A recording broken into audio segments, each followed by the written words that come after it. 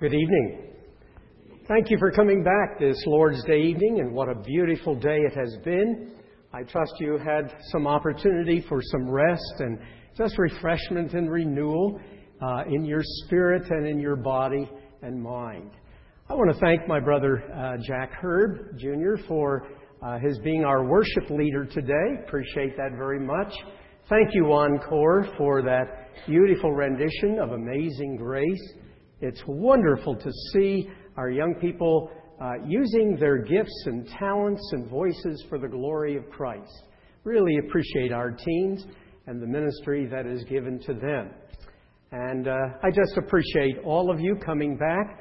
My heart's been blessed in these almost 15 years to see the eagerness, the delight, the hunger, and the enjoyment of the Word of God that you display.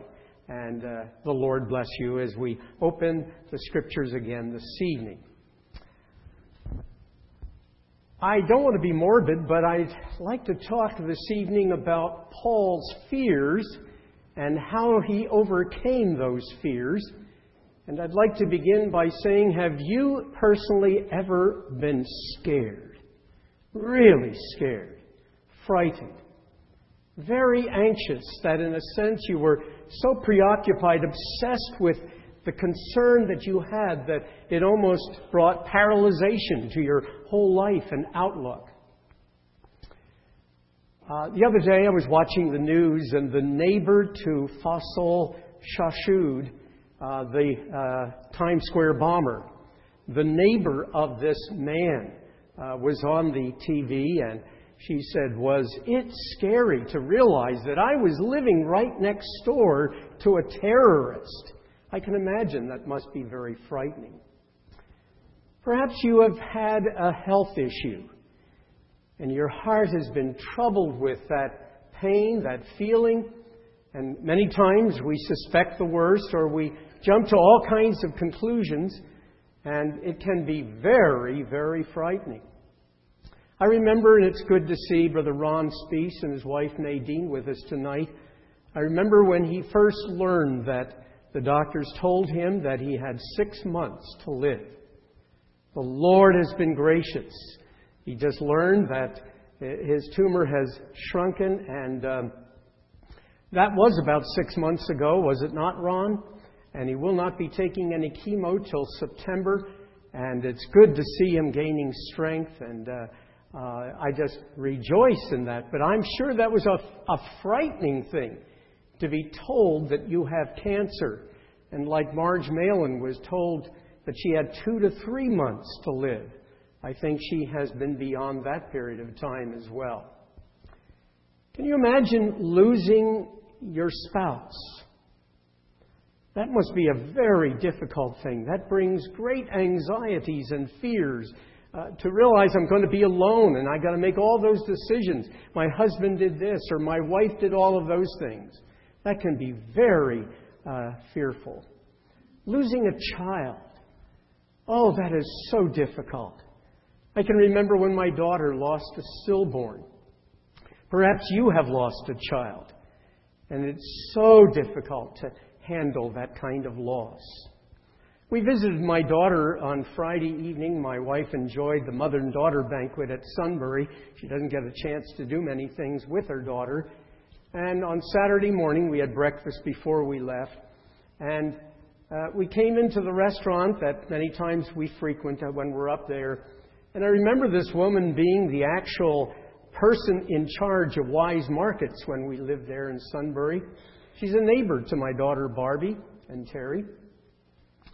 My daughter went over and gave her a hug and expressed condolence. I didn't know until she sat down and said she just lost her son. And then her daughter just had her home burned down. What a difficult thing that must be to lose your home, lose a job, lose perhaps the most treasured experience you might have. A loss of a limb. All of these things bring great fear and concern to our hearts. I wonder if you would turn with me this evening to Acts chapter 18. Acts chapter 18, and you did hear me correctly to say that the Apostle Paul had some great fears. Now, I always sort of grew up, I was familiar with the Scriptures as a child, teen, and even in my ministry, I always sort of put Paul on a pedestal, and I'm not trying to dismiss him and demise him in any way. But I didn't realize that, the Apostle Paul had some very difficult experiences. And it is recorded for us here in the book of Acts chapter 18. I'd like to read verses 1 through 17. After this, speaking about his being in Athens, Paul left Athens and went to Corinth. There he met a Jew named Aquila, a native of Pontus, who had recently come from Italy with his wife Priscilla. Because Claudius had ordered all the Jews to leave Rome, and Paul went to see them, and because he was a tent maker, as they were, he stayed and worked with them. Every Sabbath he reasoned in the synagogue, trying to persuade Jews and Greeks. When Silas and Timothy came from Macedonia, Paul devoted himself exclusively to preaching, testifying to the Jews that Jesus was the Christ. Up until this time, he was supporting himself by tent making. But when Silas and Timothy came from the Macedonian churches, they brought an offering, they brought a gift that would support him. And so he was able to no longer be bivocational, but he was able to full-time give his attention to the preaching of the Word. Verse 6. But when the Jews opposed Paul and became abusive, he shook out his clothes in protest and said to them, "Your blood be on our own heads. I am clear of my responsibility. From now on, I will go to the Gentiles." Then Paul left the synagogue and went next door to the house of Titus Justus, a worshiper of God. Crispus, the synagogue ruler, and his entire household believed in the Lord. And many of the Corinthians who heard him believed and were baptized. One night, the Lord spoke to Paul in a vision. "Do not be afraid. Keep on speaking. Do not be silent. For I am with you, and no one is going to attack and harm you, because I have many people in this city." So, Paul stayed for a year and a half, teaching them the Word of God. While Gallio was proconsul of Achaia, the Jews made a united attack on Paul and brought him into court. This man they charged as persuading the people to worship God in ways that are contrary to the law. Just as Paul was about to speak, Gallio said to the Jews, "If you Jews were making a complaint about some misdemeanor or serious crime, it would be reasonable for me to listen to you. But since it involves questions about words and names and your own law, you settle the matter yourselves. I will not be a judge of such things." So he had them ejected from the court. Then they all turned on Sosthenes, the synagogue ruler, and beat him in front of the court. But Gallio showed no concern whatever. I'd like to mention that Paul now enters the city of Corinth. I'm not going to spend a great deal of time on this subject of what Corinth was like. It was a city of 200,000 people. It was known for its intellectual pride, had a lot of universities and learned people in Corinth. It also was probably the most corrupt and immoral place to live. I lived in New York City, I lived in Newark, New Jersey, and I lived in Philadelphia. I know something about the city. And I might say that when Pat and I were there, we enjoyed being in the city. We enjoyed serving there because I believe that wherever God places you, you will always enjoy it. It wasn't easy. It was rather dangerous at times, but the Lord was good to us. But this city was known for its corruption. I would like you to keep in mind that the book of Romans was written by Paul when he was in Corinth. I'll just ask you to turn to Romans chapter 1. We're just going to scan this portion of Scripture. But you remember how Paul is talking about the depravity of man and how corrupt man has become. And he probably saw some of the illustrations of this in Corinth, because prostitution was rampant. In fact, you worshiped the Aphrodite, the goddess of fertility, by actually entering into prostitution. Prostitutes were all over the street, day and night. Paul writes to the Romans here. Now keep this in mind. He's there in Corinth, and he writes, verse 21, "For although they knew God, they neither glorified Him as God nor gave thanks to Him, but their thinking became futile and their foolish hearts were darkened. Although they claimed to be wise, they became fools. They exchanged the glory of the immortal God for images made to look like mortal man and birds and animals and reptiles. Therefore, God really gave them over in the sinful desires of their hearts to sexual impurity for the degrading of their bodies with one another. They exchanged the truth of God for a lie and worshipped and served created things rather than the Creator who is forever praised. Amen. Because of this, God gave them over to shameful lusts. Even their women exchanged natural relations for unnatural ones. In the same way, the men also abandoned their natural relations with women and were inflamed with lust for one another. Men committed indecent acts with other men and received in themselves the penalty for their perversion." Many times it goes on to say, God gave them up to their sinful lusts and behavior. This was a corrupt city. And yet, this past Thursday at our missions rally, the theme of the rally was God's heart for the city. And I so appreciated the men that are working in the city, their testimony of how God is using them and the Word of God drawing people to Himself.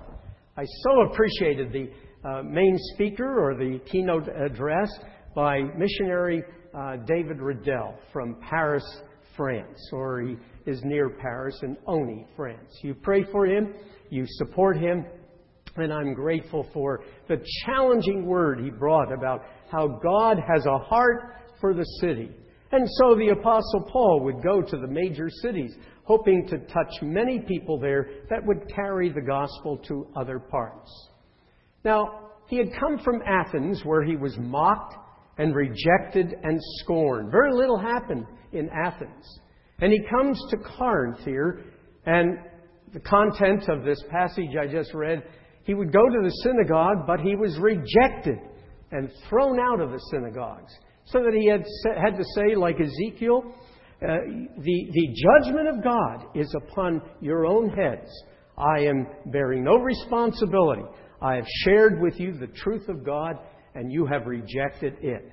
And then he, of course, was moving his way towards the Gentiles.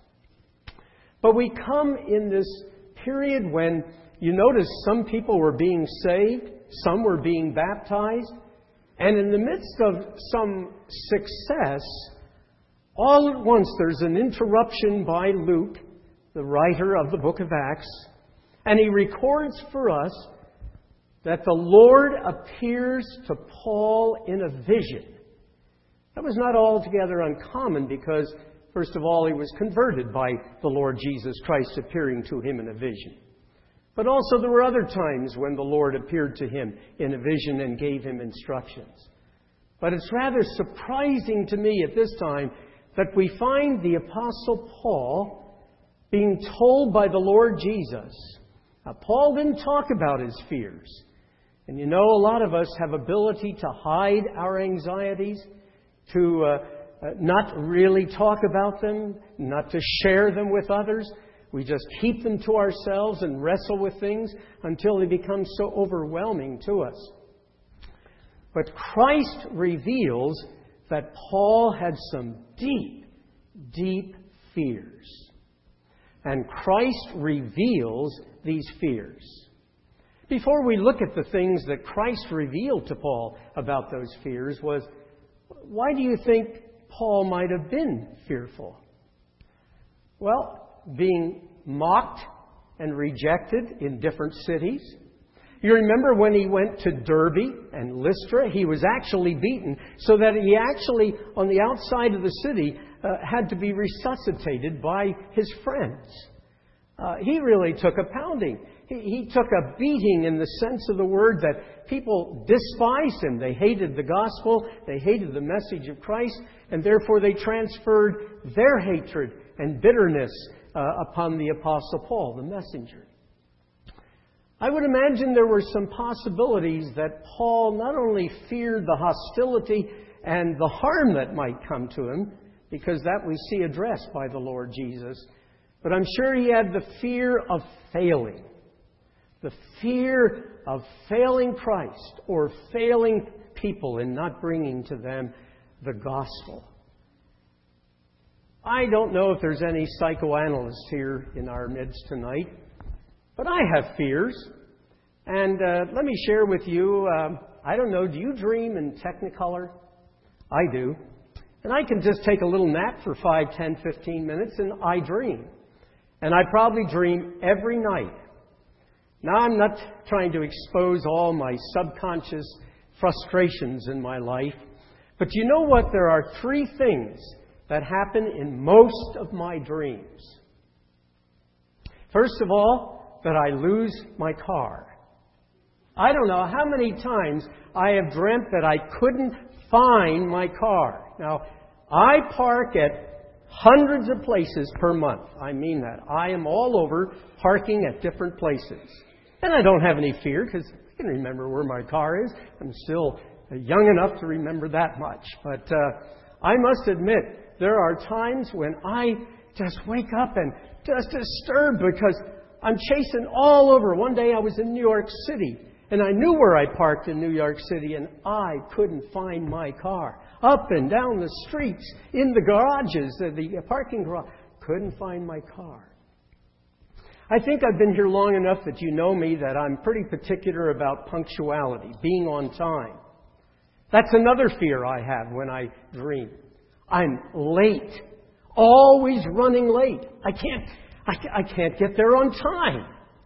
And the third thing, I don't know how many times I've had to either preach or be prepared to say something or do something, and I lost my notes, lost my Bible. I am totally unprepared.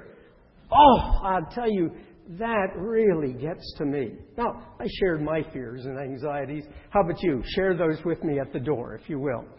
But one of the things that surprised me, that Paul, who was a comparatively young man, a spiritual giant, a godly, powerful leader, a man who understood the Word of God. He taught the sovereignty of God. He taught the promises of God. And he walked with the Lord a number of years by this time. And yet, he has fears. Let's look at those fears. He doesn't deny them. In fact, we're going to look in just a moment at how he admitted them to the Corinthian believers. Look, if you will, again at verse 9 and 10. One night the Lord spoke to Paul in a vision. Do not be afraid. Keep on speaking. Do not be silent, for I am with you. And no one is going to attack you and harm you, because I have many people in this city. Fear is common to all of us. And I don't think there's a person in this room tonight that is immune. The Apostle Paul, if you would turn please to 1 Corinthians chapter 2, the Apostle Paul admitted here to the Corinthian believers, when he wrote to them a bit later, he said, When I came to you, brothers, I did not come with eloquence or superior wisdom as I proclaimed to you the testimony about God. For I resolved to know nothing while I was with you except Jesus Christ and Him crucified. I came to you in weakness and fear and with much trembling. My message and my preaching were not with wise and persuasive words, but with a demonstration of the Spirit's power, so that your faith might not rest on man's wisdom, but on God's power. But he really admits to the people that when he came to this city, he came with weakness and fear and trembling. He was frightened. Now we speculate a little bit about some of those fears, but I want you to notice that he doesn't deny his fears when Christ reveals them. Christ revealed several things about the Apostle Paul that he was experiencing in his own soul at that time. Didn't talk very much about it. Maybe nobody else knew it. But Luke, under the direction of the Spirit of God, reveals these things to us. It seems the Lord says to him, do not be afraid of speaking. Don't stop speaking. Don't be silent. I wonder if that suggests that he felt like not preaching anymore, not talking about the Lord. Perhaps just saying, I don't know, everywhere I go it gets me into trouble. I'm just going to keep my mouth shut. It says he is also fearing that he would be harmed. The Lord Jesus says, you will not be harmed. You will be attacked, but no one will harm you. The Lord at another time in a vision said, you're going to safely be in Rome. You will stand for me in Rome. And that should have, and that did, really quiet the fears of the Apostle Paul. But evidently, there must have been some sense in which he was ready to quit. Ready to stop his preaching and his ministry. I'm not suggesting in any way, I am not demising the Apostle Paul, a tremendous servant of the Lord. And who would I ever be to point a finger at this man? But there's a great deal of insight that's given to us, because I want you to notice it was the Lord who initiated this vision. It was the Lord that revealed. Somebody else didn't discover this and dig it out and expose it, but the Lord revealed to the Apostle Paul some of the deep inner feelings and emotions that he had. You know, the Lord knows our heart. Sometimes we can disguise the things that are troubling us, but the Lord knows our heart. And the Lord puts His finger, and maybe not publicly, but perhaps in your quiet time as you're worshiping the Lord, as you're reading God's Word. How many times have you felt and heard the Spirit of God say, that's going on in your life. That's where you are. That's what's happening there. I don't know about you, but whenever I read the Word of Scripture, boy, I just sense myself and what's going on in my life. And that's how God speaks to us in a powerful way. And God exposes, reveals these fears that the Apostle Paul was having. I also thought it was rather difficult for me to comprehend that when people were getting saved and being baptized, he's struggling with fear, struggling with his emotional distress. The Bible teaches a great deal about fear, fear that is healthy. The Word of God says, work out your own salvation with fear and trembling. Fear the Lord your God. Serve the Lord with fear. The fear of the Lord is pure. There's a healthy reverence and fear that God's people need to have of the Lord and of their role as His servant. But the Bible also talks about fear that is very harmful. Isaiah talks 4 different times. Be strong and do not fear. Do not fear. Do not be dismayed. Fear not, I have redeemed you. Do not fear the reproach of men. The Lord Jesus said, do not worry about your life, the clothes you wear, the food, and what you drink. Paul even said himself, be anxious. Don't worry about anything. Be anxious for nothing, he said. Jesus said, you of little faith, why are you so fearful? Don't be afraid. You are worth more than sparrows. Let not your heart be troubled, neither let it be afraid. The Lord is my helper. I will not be afraid. You know, being a servant of the Lord, and every one of you are servants of the Lord. If we're going to be identified with Jesus Christ, it says, they that live godly will suffer persecution.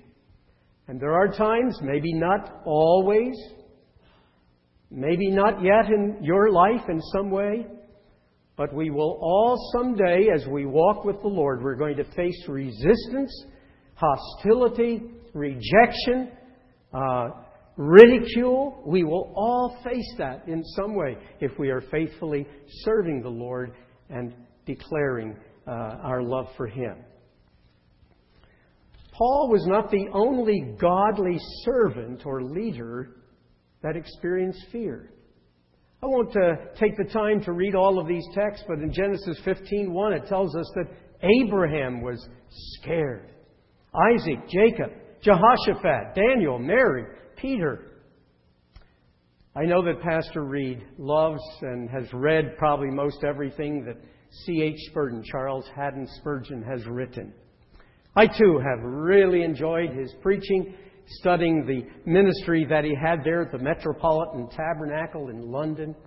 Oh, what a powerful man of God. What a great man of insight. I have his book on the Psalms. Each book is that thick on the Psalms, written by Charles Haddon Spurgeon. I don't know if you realize this, but there was a period of time in C.H. Spurgeon's life for over 2 years where he had such a tremendous emotional breakdown that he wasn't able to preach.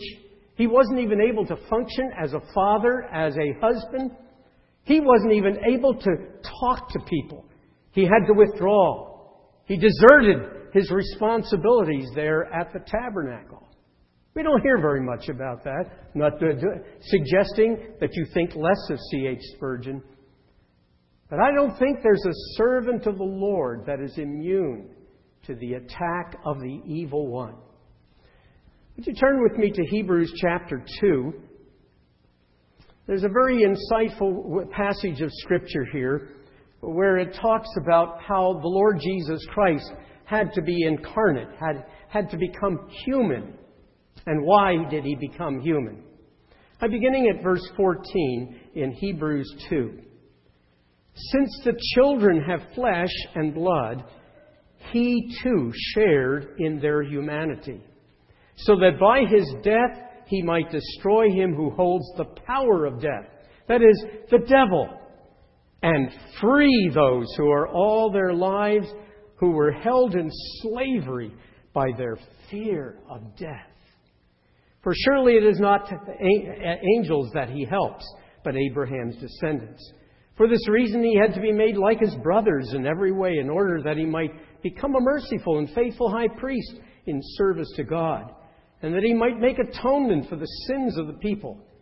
Because He Himself suffered when He was tempted, He is able to succor. I'm using the King James. That's an Old English term. We don't use that word succor anymore. Nothing wrong with it. It's a great word. It means to empathize, to understand, to come alongside and identify with us. And the Scripture says He Himself suffered when He was tempted, and He is able to help those who are being tempted and tested even by these fears. I want you to notice that the Lord, when He does come to the Apostle Paul in this vision, He doesn't rebuke him.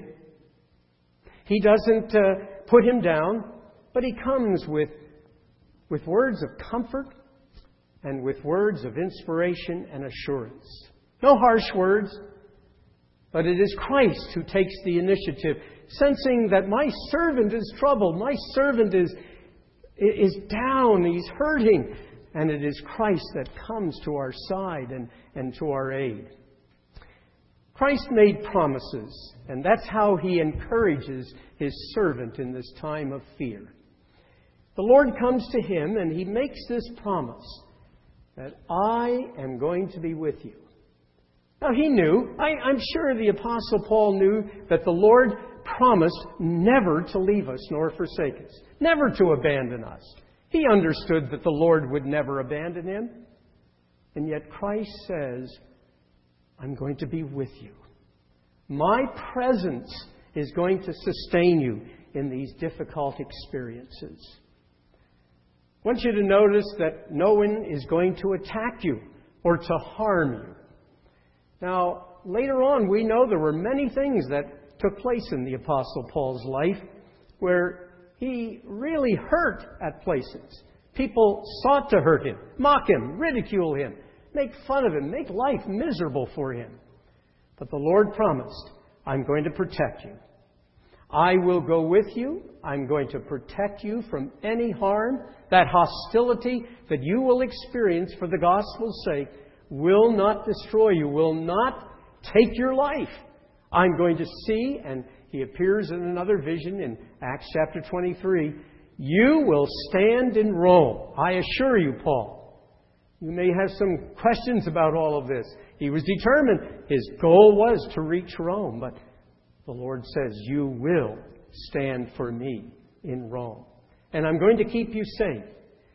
You keep on speaking. Don't be silent. You cannot be silent.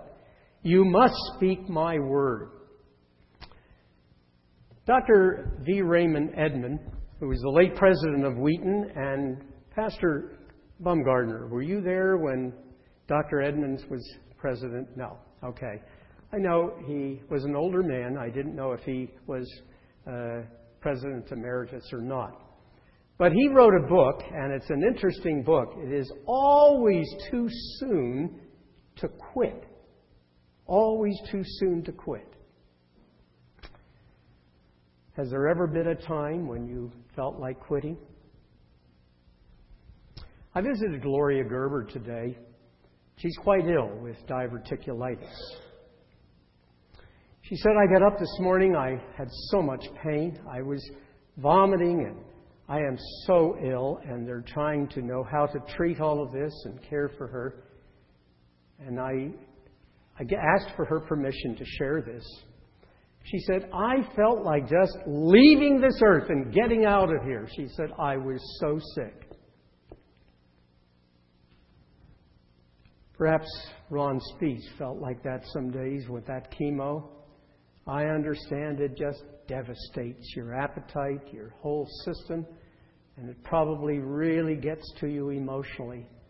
And I think that we need to be conscious of those that are going through experiences like this, to pray for them, come alongside of them, encourage them as best we can. It is difficult. It seems to suggest here that Paul was thinking of quitting. That's almost hard to believe. This man with such dedication and devotion to Christ. But the Lord had to come and remind him, you cannot quit. You cannot keep silent. You must keep going. And then Christ reveals to the Apostle Paul his program and agenda and his assignment, the personal assignment that he is counting on the Apostle Paul to carry out. I have many people in this city. I have many people in this city. Sure, Paul could say, sure, there are 200,000 in this. And he understood. David Riddell on Thursday said, do you know what it's like to be in Beijing, in Paris, in London, in Los Angeles, and many of these tremendous cities? Oh, that is a frightening experience in itself. I remember when I was just a little farm boy, you might say, a homebody in Bethlehem, Pennsylvania. And Jansen Hartman, my director of home missions at that time, he didn't send somebody with me. He said, you're going to be stationed in New York City. I want you to get on the bus and get off in the Port Authority building.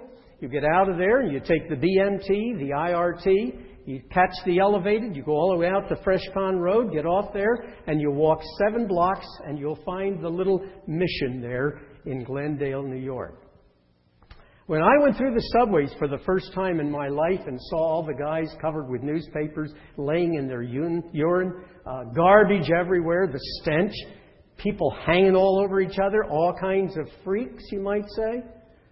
Whew, that was a test for me. The first opportunity I ever had to be in the city of New York, in Times Square, all places like that. I'm thankful for that experience, but I'll tell you, I was scared in some ways, but the Lord was gracious. I'll never forget that first night. I knelt down alongside of my army cot. There was no bed there. I slept in a room 8 by 8, no windows.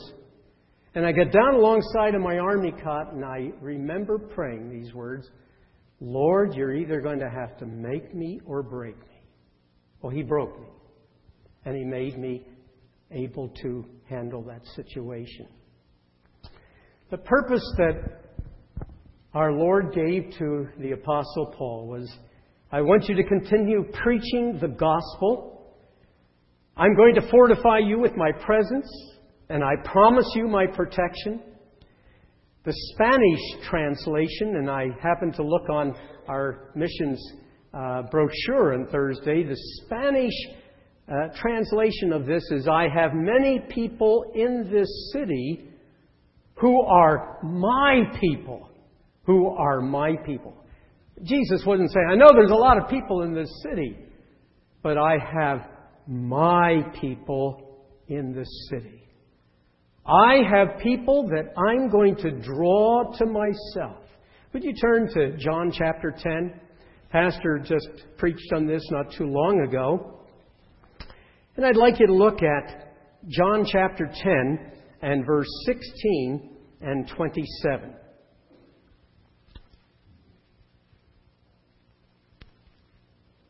I have other sheep that are not of this sheep pen. I must bring them also. They too will listen to my voice, and there shall be one flock and one shepherd. Verse 27. My sheep will listen to my voice. I know them, and they follow me. I give them eternal life, and they shall never perish, nor anyone can snatch them out of my hand. My Father who has given them to me is greater than all. No one can snatch them out of my Father's hand, and I and the Father are one. I'm sure that the Apostle Paul heard these words of the Lord Jesus. My sheep will hear my voice, and they're going to respond to the preaching of the Word of God. God's people are always regenerated through the Word of God. I don't believe there's a person that is ever saved that does not hear some portion of God's Word. Our hearts are regenerated by the power of the Holy Spirit, taking the gospel, the truth of God's Word, and that is what produces the salvation in the heart of an individual. The church is made up of people that have been chosen by the Lord Jesus. Some people think that teaching the sovereignty of God is a discouragement in some way to evangelism. It is not. If you know there's going to be people in that city or wherever you are that are God's people, and He's going to be drawing them by His Spirit, activated by the Word of God, you will find great inspiration, stimulation to be faithful in preaching that gospel to whoever hears, to ever someone believes. And God has His people, and He will draw those people to Himself. God also provided some wonderful partners with the Apostle Paul that helped him to alleviate some of his fears. I'll just quickly mention them in closing. Aquila and Priscilla. Remember, they were thrown out of Rome. They were helping him in tent making. But they opened their home to the church. To the people that were being saved, they said, let's meet at our church. Probably one of the first cell groups or home Bible studies. They met in Aquila and Priscilla's home. Then there was Silas and Timothy, who brought the gifts from the Macedonian churches so that Paul could not have to work as a tent maker, but he could really give full time to the preaching of the Word. Titus Justus, he opened his home, and he was a Gentile family. Crispus, Sosthenes, God was saving people just as He said He would. In fact, would you turn quickly in closing to 1 Corinthians chapter 6. 1 Corinthians chapter 6. I want you to see the kind of people that Paul was working with and the kind of people that were saved. Look at verse 9, if you will. 1 Corinthians chapter 6, verse 9. Do you not know that the wicked will not inherit the kingdom of God? Do not be deceived. Neither the sexually immoral, nor idolaters, nor adulterers, nor male prostitutes, nor homosexual offenders, nor thieves, nor the greedy, nor drunkards, slanderers, nor swindlers will ever inherit the kingdom of God. Notice the next phrase. And that is what some of you were. But you were washed, you were sanctified, you were justified in the name of the Lord Jesus Christ and by the Spirit of our God. That's what you people were like. All these drunkards, prostitutes, gays, every kind of people were in this city. And the Lord was pleased to save many from that kind of lifestyle. And I'm sure when the Apostle Paul heard that God has people in that city and He's going to draw them to Himself, my sheep will hear my voice, just keep faithfully preaching the Word. Notice what Paul did. Let's go back to Acts chapter 18. It says, so Paul stayed for 1.5 years teaching them the Word of God. Boy, what a new determination, a new, fresh courage that was given by the Lord. I don't think he could have made it without that vision. I don't think he would have stayed there in Corinth and finished his missionary journeys had it not been for that vision, where Christ identified the struggles that were deeply in his life, addressed them, came and promised His presence, His protection, and gave him a sense of what God was going to be doing in this city for the next 1.5 years. And Paul gets up and he doesn't talk or think about his fears and anxieties that he had, but he gets to work and he begins to preach the Word of God, the whole counsel of God, to whoever would listen. And he offered the grace of God. He offered the salvation that is found only in Jesus Christ. Even as an unsaved man by the name of Gallio, God even used this man. Look at that passage again. So many times people are hard on Gallio, but Gallio actually defended and protected Paul from being lynched and put to death. God used his partners, and he went to work, and God was pleased to establish a church there in Corinth. It had all kinds of baggage and problems. But there was a group of people. In fact, when he wrote to the church in Corinth, he says, you are saints. You are holy ones, made righteous in Christ. Cast all of your cares, your fears, anxieties, your struggles, whatever you might be going through tonight. Cast them upon the Lord. And I think that when the Lord senses you're down, just at that time, He will minister to you and lift you up and just give you a new shot of adrenaline and courage and a determination to serve Him. May we be looking for God's people in our city. I have many people, my people, in this city of Lebanon. I believe that with all my heart. There are people out there. You rub shoulders with some of them, but many, many more. We can't contact them all, but I believe God is calling people to Himself in this city. And God has His people. If we preach the gospel, He'll do the saving. He'll do the work in their hearts. I trust that you'll look for them. You'll find them. You'll love them. You'll encourage them, serve them in some way. pray for them, and I trust that we will see God establish His people even here in this city. Thank you, Lord, for the way you ministered to us. Thank you that you came to the Apostle Paul just at that very special time. And you also said, Lord Jesus, peace I leave with you. Not as the world giveth, give I unto you. Let not your heart be troubled, neither let it be afraid.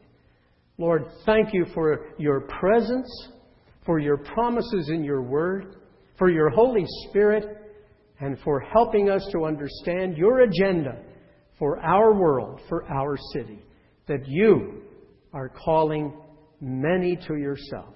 Thank you for this assurance that as we go and share the Word of God with people, you are going to bring them to salvation.